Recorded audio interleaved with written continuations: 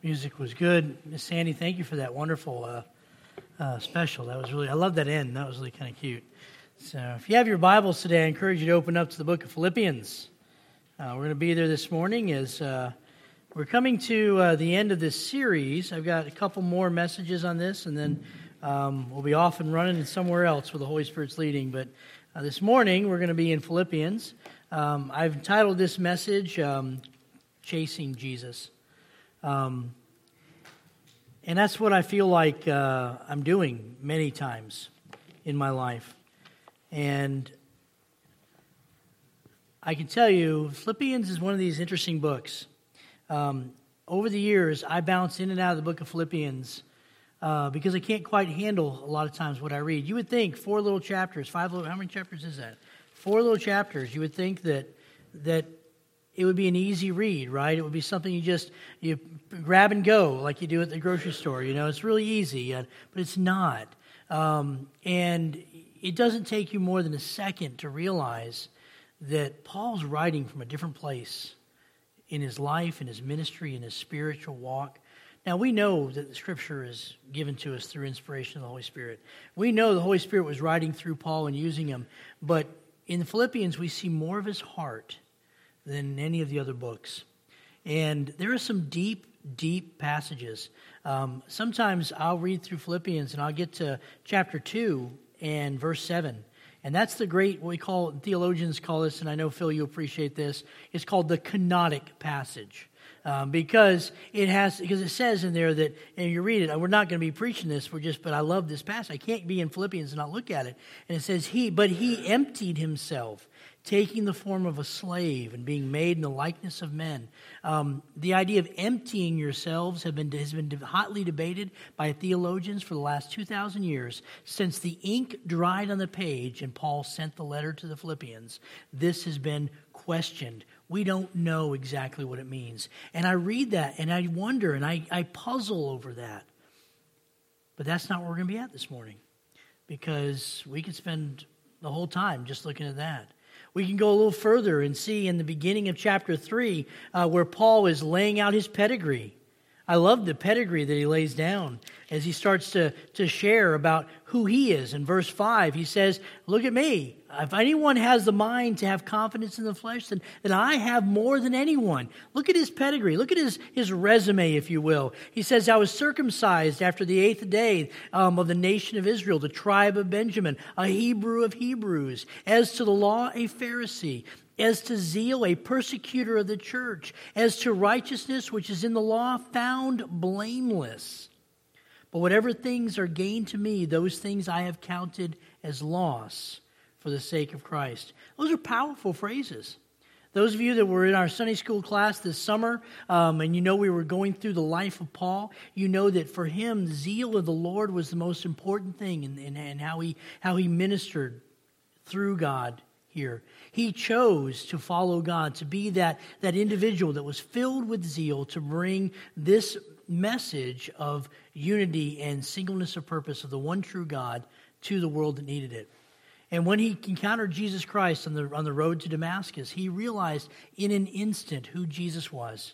And he realized in a second where his faith needed to be. Still worshiping the one true God, but now with Jesus as part of the Godhead in a way that he'd never experienced before.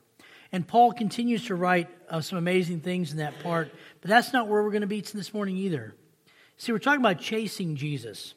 And I guess the opening question I need to ask you guys is this, is what should occupy the thoughts and be the focus of the energy of us as we call ourselves genuine Christians?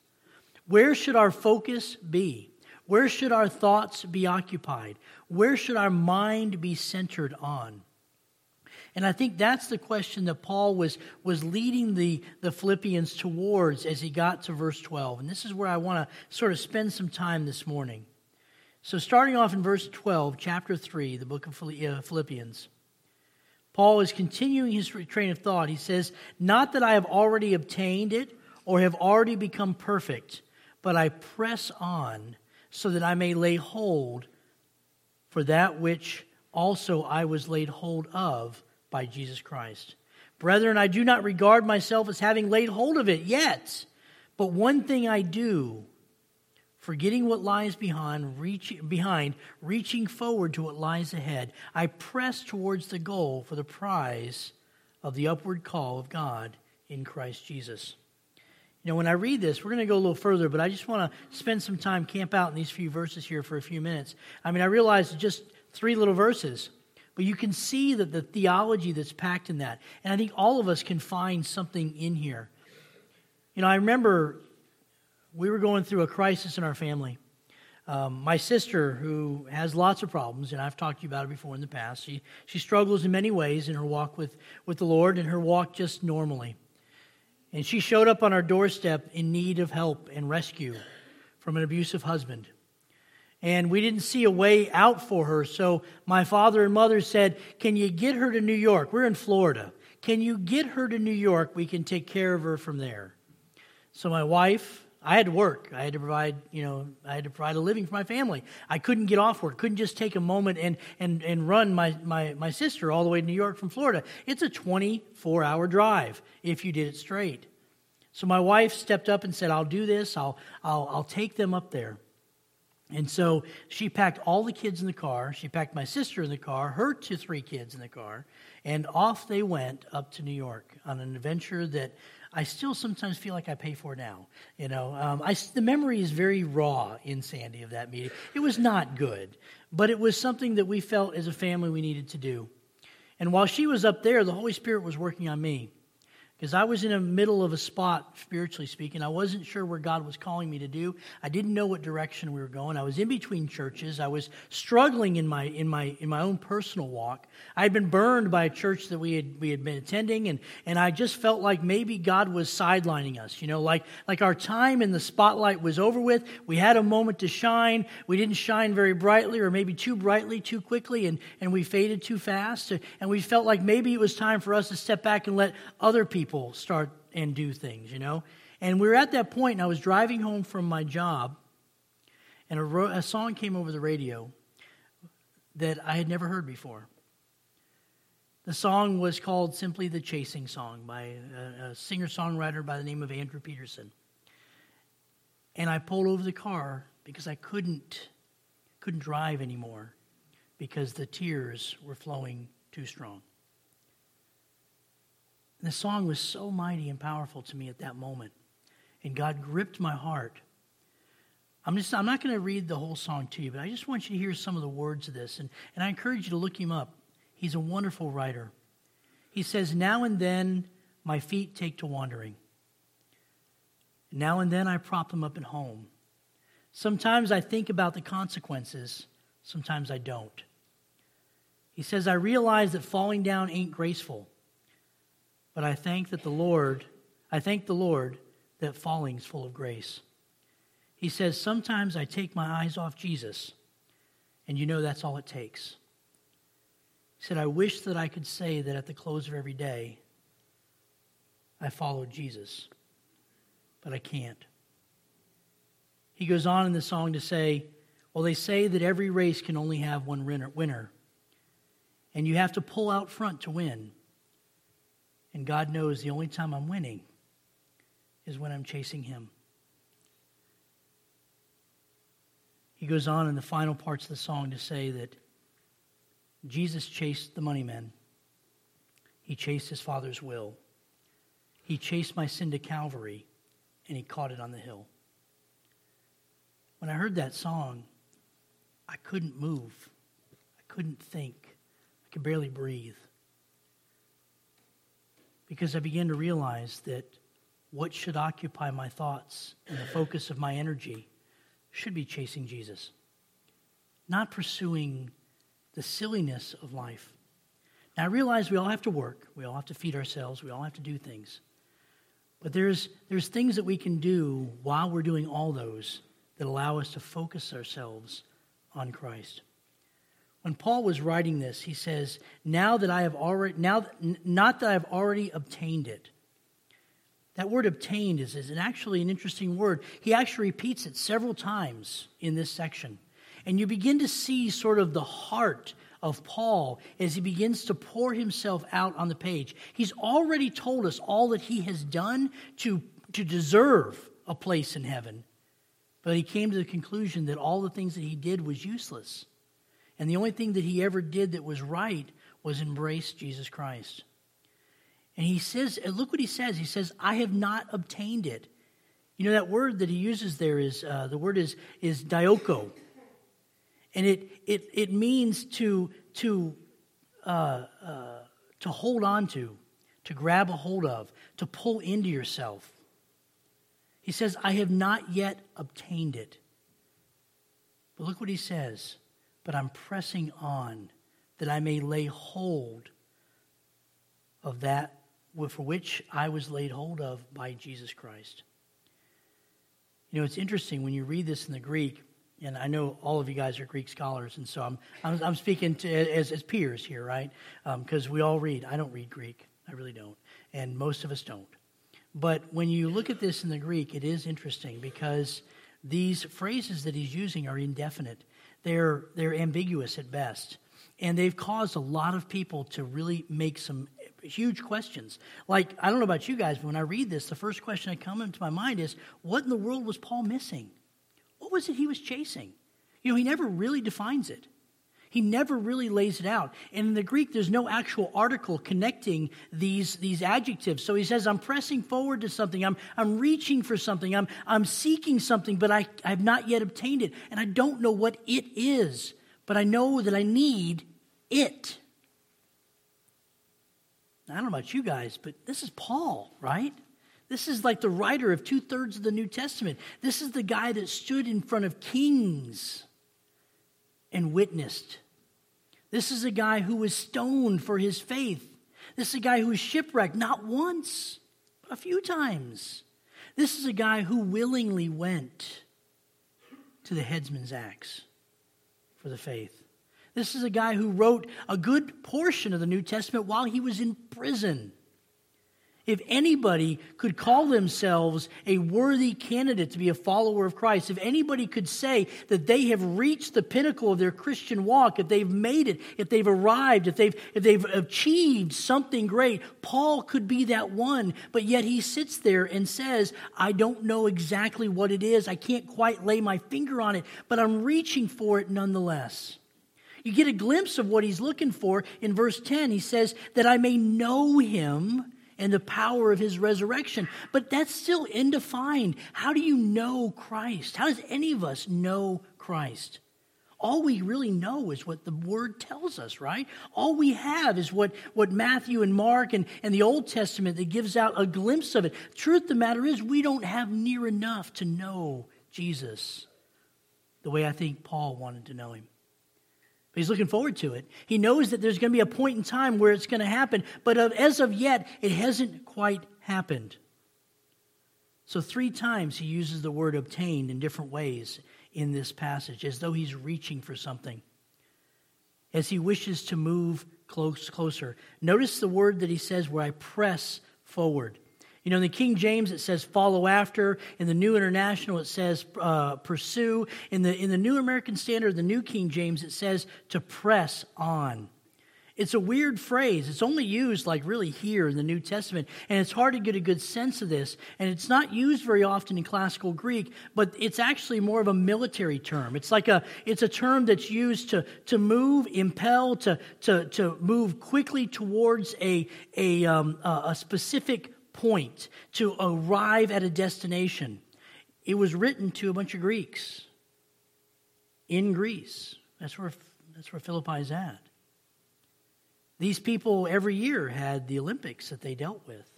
And so the idea of running a race and pressing towards a goal was something that they could readily grip into. Yesterday, I had an opportunity to go to Seward to watch Caleb play football. I enjoy watching him play football, and I enjoy when our team wins. And we won in overtime, barely, but it was good. But you know, the last plays that they were doing, the last couple of series of plays, the team that Caleb was on had the ball. They were on the 1 yard line. They had 7 seconds left to go, right? And they had 3 plays to punch it through, but with 7 seconds, you're not going to have 3 plays. And they're sitting there, and they're on the goal line. All they really have to do is, fall forward. And I was watching this play out in front of us, and I'm thinking about what I'm going to be preaching on, and I'm thinking about Paul and the idea he wants to press forward. He wants to reach out and grab a hold of what it is that he's looking for. And I watched this team as they all strained. There's like 11 guys. Is there 11 guys in the football? I don't know. So they had, all of them were stretching forward like they wanted to do it. But the other team had a say-so in it, right? If they're out there by themselves, no problem. But they had another set of guys that was opposite of them that had a different opinion about how the game was supposed to end. And they didn't want that to happen. And they stood tall and they pressed forward. And the team pushed and they pushed back. And there was that tension that happened. And they didn't make it. And everybody's like, what now? The game's over. It tied score. We can't let this stand. We have to continue to press forward. So the referees got together. They tried to figure out what was happening next. They didn't know. This is not something that happened every day. There was some serious, Chris will tell you, there's some serious discussion. They're pulling out books. They were trying to figure out what to do next. Well, the conclusion was they had overtime, and Caleb's team won. They did really well. But the idea of pressing forward, reaching into this goal, was something that Paul is trying to arouse in the images and the mindset of his people. He wants them to understand what this is like. But I think this is not just him trying to arouse the people that are reading. I read this as though this is Paul speaking about Paul in a time when Paul was struggling with what Paul was, right? I feel like this is really Paul's essence, his heart. He says, I'm pressing forward for something. Brethren, I don't look at myself, verse 13, as having actually gotten it. I haven't actually laid hold. But one thing I do know, he says, I'm forgetting what lies behind me, and I'm reaching forward for what lies ahead. This is the biggest challenge that most of us face in our Christian walk. Everybody that's been a Christian for any length of time. I know some of us are saying, well, I've only been a Christian for a couple weeks, so you're good right now. You're like at the golden time, right? This is the best time to be a Christian for you because everything's new, you have nothing to base it on, and so every day is like a wonder. Well, eventually, like a year from now, 2 years from now, 3 years from now, you're going to get beyond that sort of that honeymoon phase with Jesus, right? And then it's going to roll into that rut stage, and nobody likes it. Married people don't like that, and teachers don't. Nobody likes to be in that sort of that rut where you're like, okay, we're just sort of going through the motions. But this is the challenge that we fit. And we get into these ruts that are so deep and so powerful that we have a hard time turning either way, left or right. We get stuck in these channels of thought and ideas. And we start looking back at the beginning of our walk as where we want to be, right? And so rather than pressing forward like Paul tells us to do, we then start glancing over the shoulder. And at first, it's just subtle, right? We just look back once or twice, and we just say, oh, yeah, I'm going to look back just one glimpse, right? Just one glance. I mean, I know it was really cool back there. Maybe I can just sort of reach behind me just a skosh, right? Get a little bit of that energy and power, bring it forward, and use it for right now, right? But before we know it, we start looking like we're looking back. But we know a character in the Scriptures that looked back. I don't know how that worked out for her, really. I don't think it did really well. We're talking about Lot's wife. She couldn't seem to face forward. She couldn't look at what God was going to do. She had to look back at what she thought he had already done. Of course, she was judged for it. I'm not saying that if you look back in your past, you're going to turn into a pillar of salt. But who knows? Maybe it will. That'd be kind of weird, wouldn't it? That'd be a huge object lesson for like the next children's sermon. That would be fantastic. I could bring in a pillar of salt and say, this used to be Phil. That would be nice. Of course, who's going to lead worship? I don't know if that'll work out real well for us. I'm picking on you a lot, Phil, and I'm sorry. I know you got big shoulders. You can handle it. There you go. You can barely hear what I'm saying. Fantastic. But the thing is, looking back, and we as churches, we get into that trap so much. And you can see it even in this church, although it's not as bad in this church as you see in other ones. I've been in some services, especially on the East Coast, where you've got buildings that are really old, right? I mean, you think this building's what, 40, 50 years old, 60 years old? I don't know. How old is this building? I don't know, it doesn't matter. It's old, right? And we think, oh, this is a really old. It's probably one of the oldest churches on the peninsula, aside from the Greek Orthodox one around the corner. And you would think this is a pretty old church. And for Alaska, it is. But you go to the East Coast, you've got churches that are 200 years old. They were here before the United States was founded. And you go across the water, you go to other areas, and you have churches that were so old that William the Conqueror worshiped there in 1080, 1046, 1086, 10 something?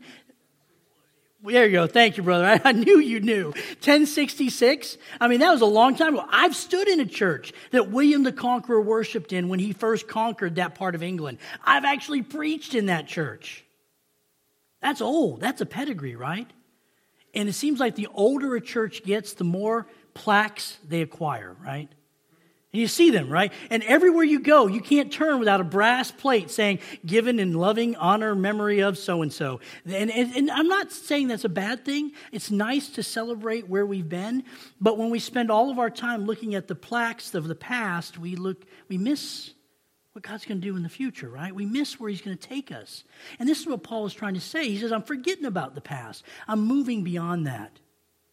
I want to press towards the future. Truth is, as Christians here in the United States, we're all standing on the shoulders of spiritual giants. And the reality is, we're more like spiritual midgets, all trying to bicker as to who's tallest. But the tallest midget's still a midget. It's the way it is. I can't say it any better than that. We've got a long way to go to where we can say we're the giants for the next generation to stand on. And that's what Paul's saying. He's like, you may think I'm great, you may think I'm strong, but I'm weak. And I don't even know what I'm reaching towards. I just want to know Jesus more. Now, Paul goes on. He gives the church some exhortations. He gives actually three things. He gives a call for unity. He gives a warning of misconduct. And he gives an encouragement to stay and stand fast. You see this in verse 15. He goes on, therefore, let us therefore, as many as are perfect, have this attitude. If in anything that you have a different attitude, God will reveal it also to you. Verse 16, however, let us keep living by the same standard which we have obtained. Brethren, join in following my example and observe those who walk according to the pattern that you have in us. I'm going to stop right there. Brethren, join in following my example. He says, observe those who walk according to the pattern that you have in us. But if you rewind that a little bit, going back to verse 13, you start off with, as many as are perfect. Another area that really irritates me. It's translated in different ways in different versions. I think one version, I think the King James has this. I'm not sure. I didn't write it in my notes. But I believe it says in one of them, mature. The word there in Greek actually means mature. It means those of us that have come to that mature understanding of who Christ is. And this is something I think we miss in our churches. We're so used to being spoon-fed everything, right? Especially in the church. And we just assume that we don't know anything, that we're just, theologically ignorant. That's not true. All of you guys are theologians. Everybody in this room has an opinion about the Word of God. It may be the wrong opinion. It may be a weak opinion. It may be an unformed opinion. But all of you have an opinion. It's your duty to grow that opinion and strengthen it, bolstered by the reading and studying of God's Word, by spending time with Him in prayer, by understanding what the Spirit is doing within you as we mature. But sometimes we sit here and we say, what I really want is a 3-point sermon with an easy application, right? Just tell me 1, 2, 3, and what do I do, right? So I can walk out of here with a happy heart, knowing that if I do 1, 2, and 3, and I execute X, my week will be good. But the truth of the matter is, it's not my job to give you guys applications to God's Word. It's your job to find the application in His Word. It's my job to train you and equip you to look for it, right? And so I'm digging deep. I expect you guys to dig deep. You shouldn't come here being the first time you've opened God's Word is like 10 minutes ago. You should have come into the building fully immersed. Why do you think that I make Casey find space in the bulletin to put next week's sermon title and verses in it? I do that because I want you to read ahead. I want you to be thinking on this. I want you to be focused on what God is calling you all week long. So when we come together, it ought to be like a coming together of like minds. You've spent the week meditating on the Scripture ahead, and now we get to culminate this. Because let me tell you something, I spent 2 or 3 weeks on this one little passage, right? And so I'm like fully into this. So when I come into this, I expect you guys to be fully too. You're only going to get out of a message what you've put into it. And if your involvement in the Scripture is the 30 minutes that you sit here in the seats, wow, that's kind of weak, right? That's not good. Look what Paul says. He says, those of us that are mature, those of us that are perfect. Part of me wonders, this is like a letter. It's a letter, right? We don't have context. We don't know the way Paul wrote this. We don't have any body language. We have no tone of voice. We don't know if Paul's writing this sarcastically or if he's writing it genuinely, right? We have no idea how that is. He could be saying, for everybody out there that's perfect and mature, right? He could be saying that. I don't think he is, though.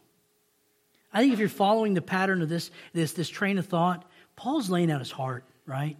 He's saying, look, I'm not very mature, but I'm getting there. I know you guys aren't quite there yet, but you're getting there. And as we draw closer to Christ, as we find that more maturity in Christ, we need to have this attitude. If we have a different attitude, God will show us, but we need to have this attitude. And look what he says, keep on living. However, let us keep living by the same standard. I don't like this in the New American Standard. It didn't translate well. I think I don't think any of the versions really do a good job. The word there is stoicho or stoichio, and it's actually Paul uses a lot of military terms in this. And in this one, it's an actual military term. It's used by officers commanding their troops when they're asking them to march in unity, lockstep, moving forward. And everybody that knows anything about history, you realize that the Roman Empire had the monopoly on the army building world for a while. They knew how to create a group of soldiers and conquer a territory. And they didn't do it by just, opening up the gates and letting their soldiers run willy-nilly at the enemy, screaming and hollering and waving swords. They didn't do that. That was their enemies, right? Their enemies were oftentimes screaming, running around, waving swords. And what did the Romans do? They turtled up. They got together, side by side, shoulder to shoulder, shield in front, shield to the side, shield over the head, spear sticking out. And they 1, 2, 3, 4, all together, everybody lockstep. And they moved in that phalanx, one step at a time, and every time that those enemies would rush at them, waving their swords around, they would impale themselves on these spears as this unit of men would move forward to accomplish the will of their emperor or their general. This is the image that he is bringing forward to us. We need to not just, and that's why I don't like this, keep living by this standard. We need to walk orderly and disciplined. We need to, in many ways, and I know Tom will tell you, we need to march, right? How often does the army of God march? I can't even use that word. I guarantee you, if I were to walk outside into the public arena and I were to even mention the word army of God in a way where a reporter or somebody that is all weird and sensitive would hear that word, they would automatically get their hackles up, they would run for cover, and they would think some crazy with a gun is about to show up. But truth of the matter is, that's what we are. The scripture is pretty clear. We're not wrestling against flesh and blood. Our enemy is a lot more powerful than a sword or a gun. But we've got somebody within us that's greater than anything that he can throw at us. Amen. And I'm telling you now, I've seen this darkness this week. It's rough. And I'd like to say this is the first week that's ever happened since I've been to the peninsula. Wouldn't that be nice, Tom, if we could say this was the only week? We could say, it's done, it's behind us, it's over with. And a lot of you are saying, well, Sunday's the first day of the week. Well, it is for you, not for me, okay? This is the end of my week, and I'm getting ready to look at another one. And let me tell you something. I already know that the enemy's ramping up his attack against us. You know why? Because we're stepping into his territory. Because we're advancing the cause. We have reached out and said we are going to have a children's ministry, not because we need a children's ministry, not because we love doing Awanas, not because we like dressing in primary colors and teaching kids basic Bible verses. It's because we basically know that the enemy is out to destroy our families and our children. And if he can destroy our kids at a young age, he will destroy every single family that they're connected to at older ages. Let me tell you something, dads, husbands, your daughters are the most precious thing you have. And the enemy will do everything in his living power to destroy her innocence and rip from her ability to be a family later. I can't count the number of people I've had in my counseling office week after week at times who can point back to a childhood abuse where the enemy was allowed to come in because they weren't protected like they needed to be. And let me tell you something.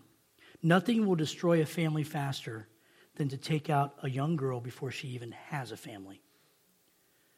Men, we also need to train our boys. And I'm not talking about training our boys just to be good boys, right? And the definition of good boy nowadays is we sit down, we're quiet, we don't make any move, we write neatly, we color in the lines. That's the definition of a good boy? I don't think so, but, whatever. I think we need to teach our young men, how to be men. I've had 6 or 7 different men in my office over the last 3 weeks. And their biggest problem is they've never been taught how to be a man. I'm not joking here, right? They don't know what it means to be a man. I pick on my sons a lot, and I know that I use them as examples in my sermons, and I probably shouldn't, and they get mad at me when I do. But I've spent the majority of my adult life making adults. I have. And there are times it's been rough. And there are times when my wife, she gets frustrated because I'm coming down hard on the boys. And I'm not talking about light hard. I'm not talking about, oh, don't do that. I'm talking about hard. I'm talking about like, you don't like it, there's the road. You're able to pack your bags and move anytime. You don't like my rules, there you go. I tell you this, I never once said that to my daughter. My daughter didn't have that right. She was home, and she'd be home today if I could have helped it. I really wish I could have just kept her, but she broke free when I wasn't looking. But the boys are different. And my wife comes to me at the end. She says, you can't do that. You can't kick them out. You can't do that. And I said, Sandy, you need to back off. And this is exactly what I said. You ask her. I know she's not here today because she's sick, but I tell you, she'd be the first one to tell you, I said, back off. I'm making men. And it's hard. Because when you're tempering steel, it takes a lot of pounding, it takes a lot of heating, it takes a lot of cooling. But in the end, what you have is a forged tool that you can launch into the world and make an impact. Men, train your boys how to be men. We're not doing that well enough. So when Paul says he's pressing forward, he's reaching to this goal, he's looking for this upward call, he's seeking to be grabbed by that which has grabbed him, he's wanting something deeper, he knows it's out there. He says, I want it. I'm going to march forward in the same way which I have obtained this gospel, the same thing I got on the road to Damascus. I'm marching forward the way he's called me. He says, brethren, join me, follow my example, observe this walk, this same word, this stoicho, this idea that you're marching, you're those who are marching according to the pattern that we have laid down before. This is the direction we want to go. But here's where his heart just slips. It's almost as though I can almost see the tears flowing from his eyes. I can almost see, if he was writing this by hand, which usually he didn't, but if he were writing this by hand, I can almost see his finger trembling as he reaches for that inkwell, as he begins to write this next phrase. He says, for many walk, of whom I often told you, and now tell you, even now, weeping, that they are enemies of the cross. Because, my friends, there are ways that we can walk that are not the way God wanted to. And let me tell you something. If you're not teaching your kids to walk worthy in the word of the Lord, other people are going to teach them the opposite. It really comes down to whose voice is louder, really. Is your voice going to drown out the voice of the teachers at school, the voice of the peers around the neighborhood? Is your voice going to be louder than the coaches and the other people that are screaming at them from all the other direction? Is your voice louder than YouTube and videos they find from the internet? If they spend more time listening to that than they are listening to you, then what voice is really feeding them? This is what he's saying. Paul was weeping. Verse 19. Their end is destruction, because their God is their appetite and their shame.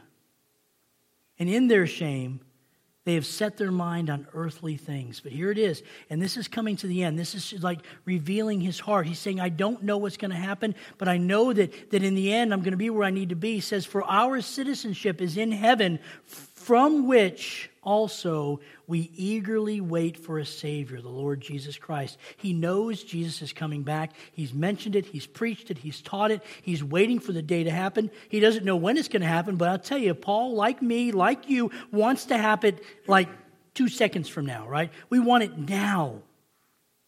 We want this to happen as soon as possible. In verse 21, he sums it all up and he says this. He says, this is the Savior, who will transform the body of our humble state into conformity with the body of his glory. And by the exertion of the power that he has, even to subject all things to himself, he is going to conform us to his image as we seek to walk into glory with him. But it all begins back as we reach forward, as we seek to understand who Jesus is. And I know that's a hard thing. When C.S. Lewis, one of the most brilliant thinkers I ever met in my entire life, or I didn't meet him, I met him through his writing. I would have loved to meet him. Write that date down on my calendar. He said when he came to know Christ, he gave all that he knew of himself to all that he knew of God. And he freely admitted that he knew very little about himself and he knew even less about God. But he reached forward. Down through the ages, there have been hundreds and hundreds of amazing preachers. This week, I was reading Jonathan Edwards. I always like to go old school on people every once in a while. And he had a sermon about true virtue. He says that where our heart truly is, that's where we're going to be. If our true virtue is to focus on national pride, then we're going to think our nation is the greatest nation on the planet, and every other nation is worse. We are number one, everybody else is number two, we're lower. That's how we're going to feel, right? We like that idea, but should that be our focus? Well, Jonathan Edwards said no. He said if our true virtue, our true love, our true feelings are in anything other than Jesus Christ and his saving power, then we have set our sights far too low. Now, if you're sitting here today and you don't know Jesus Christ, your Savior, if you've never had that moment where you've been able to bow down and accept him as your Savior, then you're missing out on every source of power you possibly can be. But I know there's people out here in the congregation that love him. I know you're trying to follow him the best you can, but I know there are weeks that you struggle. There are times when you just wander. When the call is too loud and you have to step away from it because it's too much. It's happened to all of us. It happened to Paul. But I can promise you this, that no matter where you wander, no matter how far you fall, he's always going to be there to pick you up. And you're going to find that he's right there with you. I remember thinking when I was running from the Lord and really struggling with what he wanted me to do,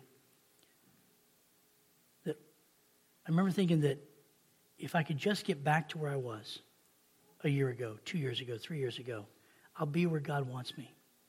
And I remember a nice, kindly lady in the church came to me and said, well, Al, you just come to Sunday school, come to church, come start fellowshipping with us. And I tell her, I say, I need to get things right first, right? I need to get my heart right first. I'm not quite yet there. There's some things I need to work out before I step into the room, right? Because as though you walking into this room is gonna profane the room, like it's all of a sudden gonna no longer be holy because you stepped in the room. Because we're all holy, we're all perfect, right? We've got it all worked out. Well, that's what other people see sometimes. They look at this. But that's when God had to come to me and say, you don't have to go back because I'm not back there anymore. I'm right next to you. You don't have to turn around and take steps back. You just have to start walking forward with me. And so you may be here in that place this morning. You may have struggled and not really know where the Lord is leading you. Maybe you don't know exactly what it is he wants for you. Maybe you're looking at your kids or your life or your spouse and you're wondering, how did we get so far off the mark? Truth is, you don't have to go very far to be back on the mark. It all begins right here. You can start at the altar. You can kneel down. You can ask God to forgive you. You can move forward in a path that he wants you. I think that we all have times where we wander a bit. And we need to ask ourselves what God is calling us to do. I had a really wonderful illustration from my childhood I was going to show you. I spent like I want to say maybe a good couple hours writing it down, remembering it, preparing it. It's pretty lengthy, it's like this long. It's like, 500 words? I don't need to tell you a story. Truth is, you just need to get Jesus. If you're not chasing him, start. If you stop chasing him, start. If you are chasing him, run faster. Last week I asked you guys what was in your well. This week I'm asking you, how fast are you chasing Jesus?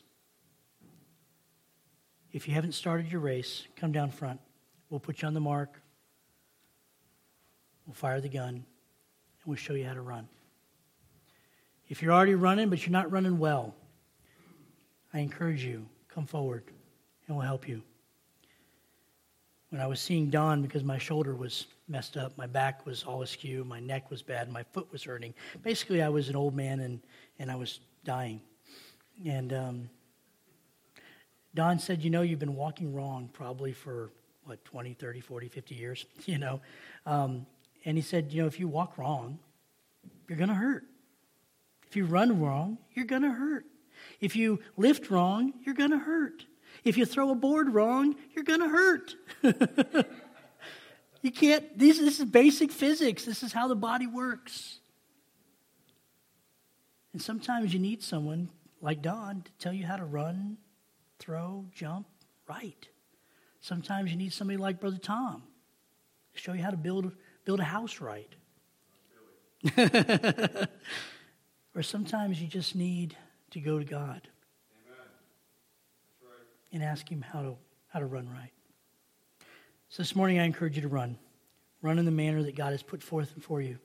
I encourage you to walk worthy of his calling. I encourage you to train your children to do the same. If you don't know him, don't leave here today without getting to know him. And for the rest of us, let's run faster. In Jesus' name, let's go ahead and pray. Father, we come before you in the name of your Son. We come before you because of what your Son did for us on the cross. We come before you because we don't know where else to go. Father, we come before you because we can't run away from you. We can't step aside any longer. Father, we know that you haven't passed us up. You haven't benched us or sidelined us. That you are tempering us and growing us because you have a plan for us. And that each and every one of us are members of the same team. Father, I ask you to use us for your will. Father, I ask you to sharpen us when we need sharpening, strengthen us when we need strengthening, repair us when we get broken. But Father, keep using us. Father, I just ask that you will send your angels and your power down upon this peninsula in a way you haven't done before. Father, I ask you to drive out the enemy in every dark place. Father, I ask that you will eliminate the pain that he's causing in the lives of the families in our community. Father, I ask you to allow us as your servants to be that healing touch that they need. Lord, you've chosen us here at First Baptist to be your hands and feet in this community. Help us to be the example you've called us to be. Father, I ask that you'll encourage us as we seek to run and walk strongly in your word. Lord, give us a pathway forward. Allow us to find the applications that your word has for us. Allow us to use those applications in a way that will overcome the enemy's strongholds, not only in our life, but in the lives of our family and our friends.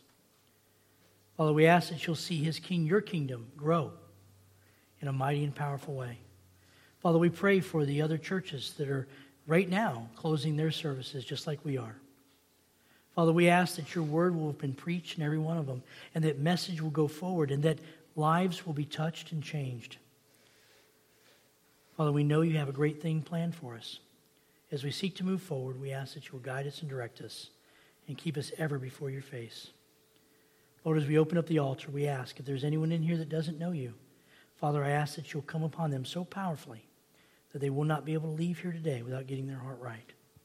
For the rest of us, Father, that love you and know you, help us to run. Help us to run straight, strong, and ever forward as we seek to know you more and to love you in greater and more powerful ways. We ask this now in the name of your Son and our Savior, Jesus Christ. Amen. Brother Phil.